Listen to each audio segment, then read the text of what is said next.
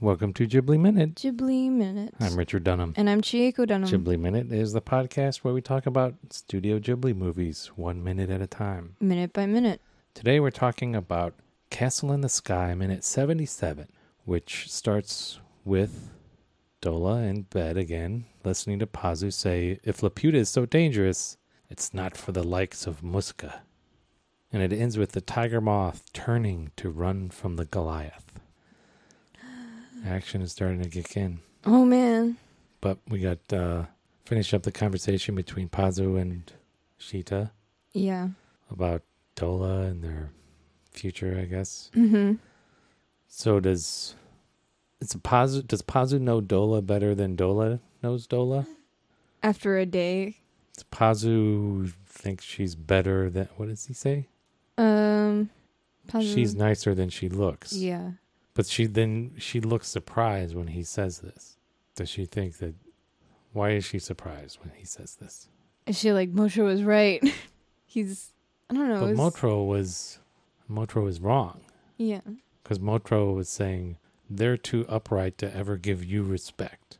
And I take that to mean that they won't respect somebody who's bad. Mm. But Pazu's saying she's not really bad. She's better than she looks. Mm. So it seems to be turning Motro's point on its head. Yeah. So is this like a secret that Dola is good, that she doesn't want anybody to find out? Is that why she's, he saw through me? I mean, so is it a secret? I don't understand why she's surprised. I guess it's like a secret because she puts up like a hard front. Yeah. But she's actually nice. So she puts up the hard front. That's what she wants people to be reacting to. Mm-hmm. Or Tatemai. Yeah. So if people aren't reacting to that, they're reacting to something else. That means she's failed in some way. I guess. And and the other thing about this, Mm-hmm. Pazu's explaining this to Shita. Yeah. As if Shita doesn't realize that Dola's actually nice. So that means that Shita is willing to work for somebody bad, at least for a little while, right? Yeah. So she's like, "Oh, don't be a pirate for me, or you just joined this crew as well, Shita. I don't know why you're casting stones, seeing as you're living in the glass house here." I mean, I think Shita's perception of bad is Muska.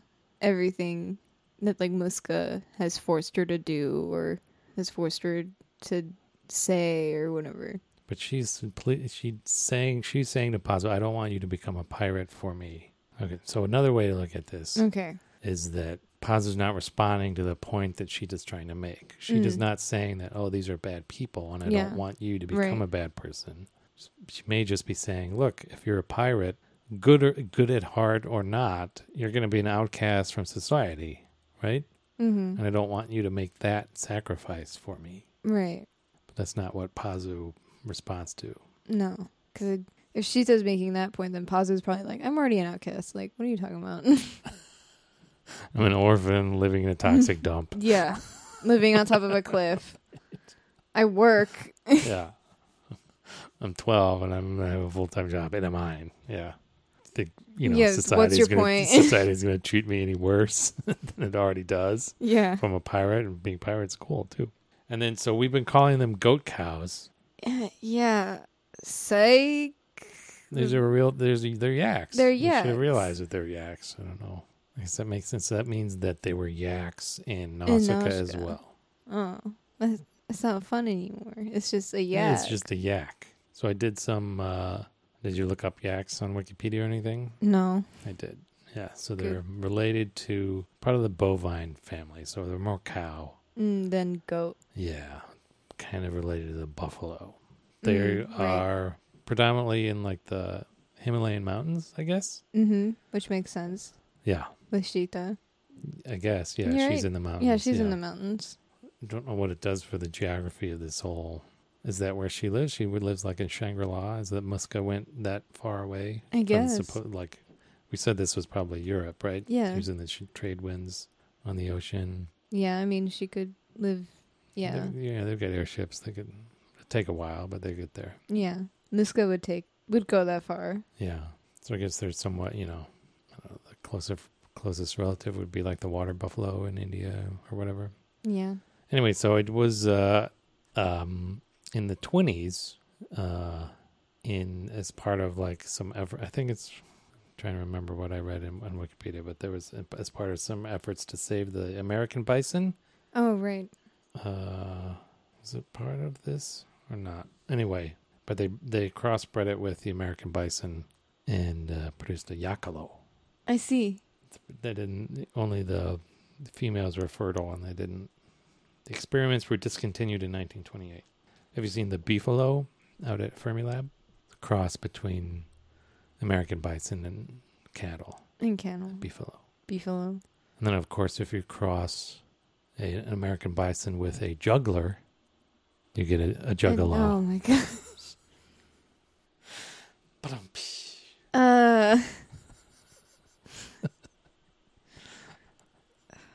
I knew it was coming. Yeah, thanks for coming along that ride with me. Okay.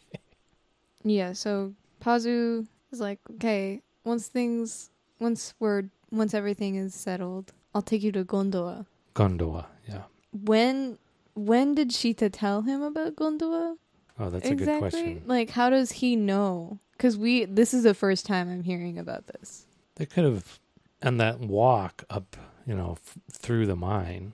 Oh, up right. to the surface. Pazu been like, where do you live? And she's like, yeah. Here. Yeah, I guess. I was just kind of taken aback because I'm like, oh. No, it's a new word. Yeah, new word. We haven't heard this word, I don't think. Yeah, and then Pazu's like, I want to see where you were born, the valley, the yaks. Yeah, and that's when Dola's like, okay. Yeah, boring. I don't need to hear this mushy couple stuff. But do we see the crew at this point as well? Yeah, we see Louis listening, and Louis like, ugh.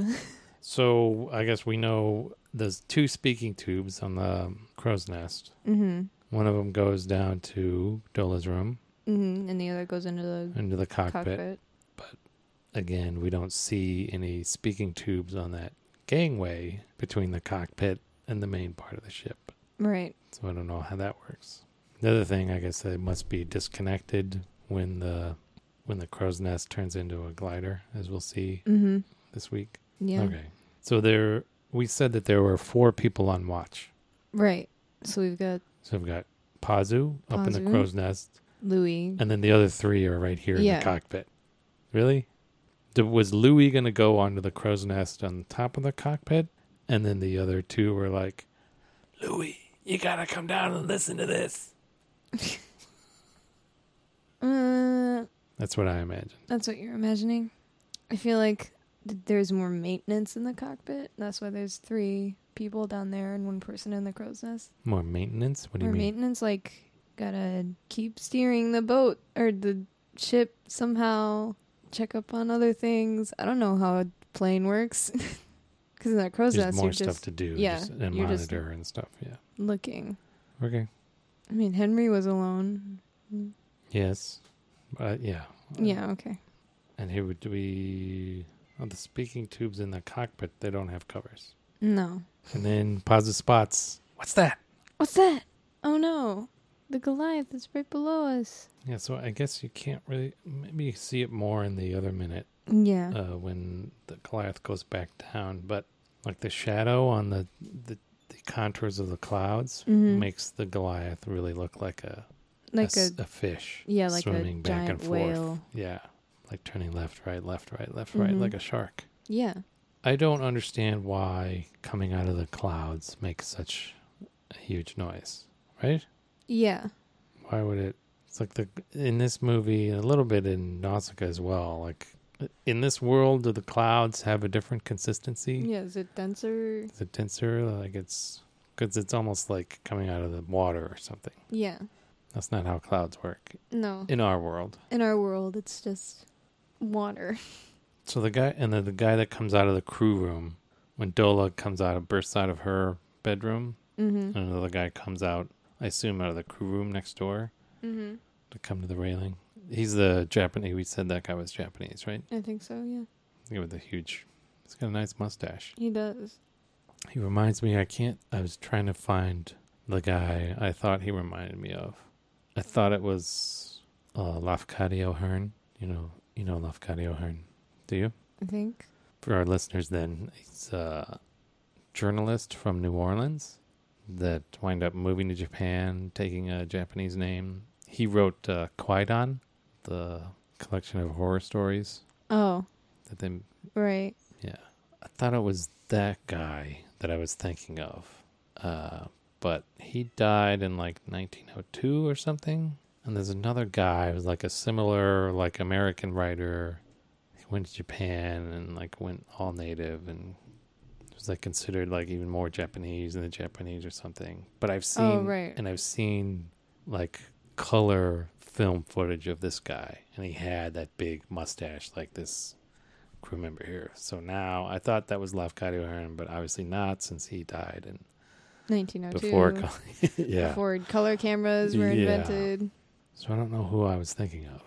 I mean, there's a lot of stories like that. Yeah, there's a lot of those guys. I know. I remember hearing about like some like French political cartoonist who like went to Japan. Yeah. And like married a Japanese woman and just kind of hung out. Yeah. There until he died. Did he take a Japanese name? I can't remember. Probably. Okay. All right. Anyway, so again, a little bit more information in the Japanese than the subtitles. Mm-hmm. Did she say something? Did she say? She says, "Come about full rudder" is what the subtitles say. Mm-hmm. Japanese is omokaji, which is starboard. Yeah. Omokaji nigeru. Yeah. Yeah. Run away. Retreat. Yeah. Yeah. Starboard. Run away. Like the Monty Python. Run away. Have you seen Monty Python and the Holy Grail? No. I need to. So, yeah. So instead of retreat, like when they call a retreat, mm-hmm. they call out, run away, run away, run away. Okay. I think that exhausts my notes. Okay. You got anything else? Nope. Okay. We'll see you next time on Ghibli Minute.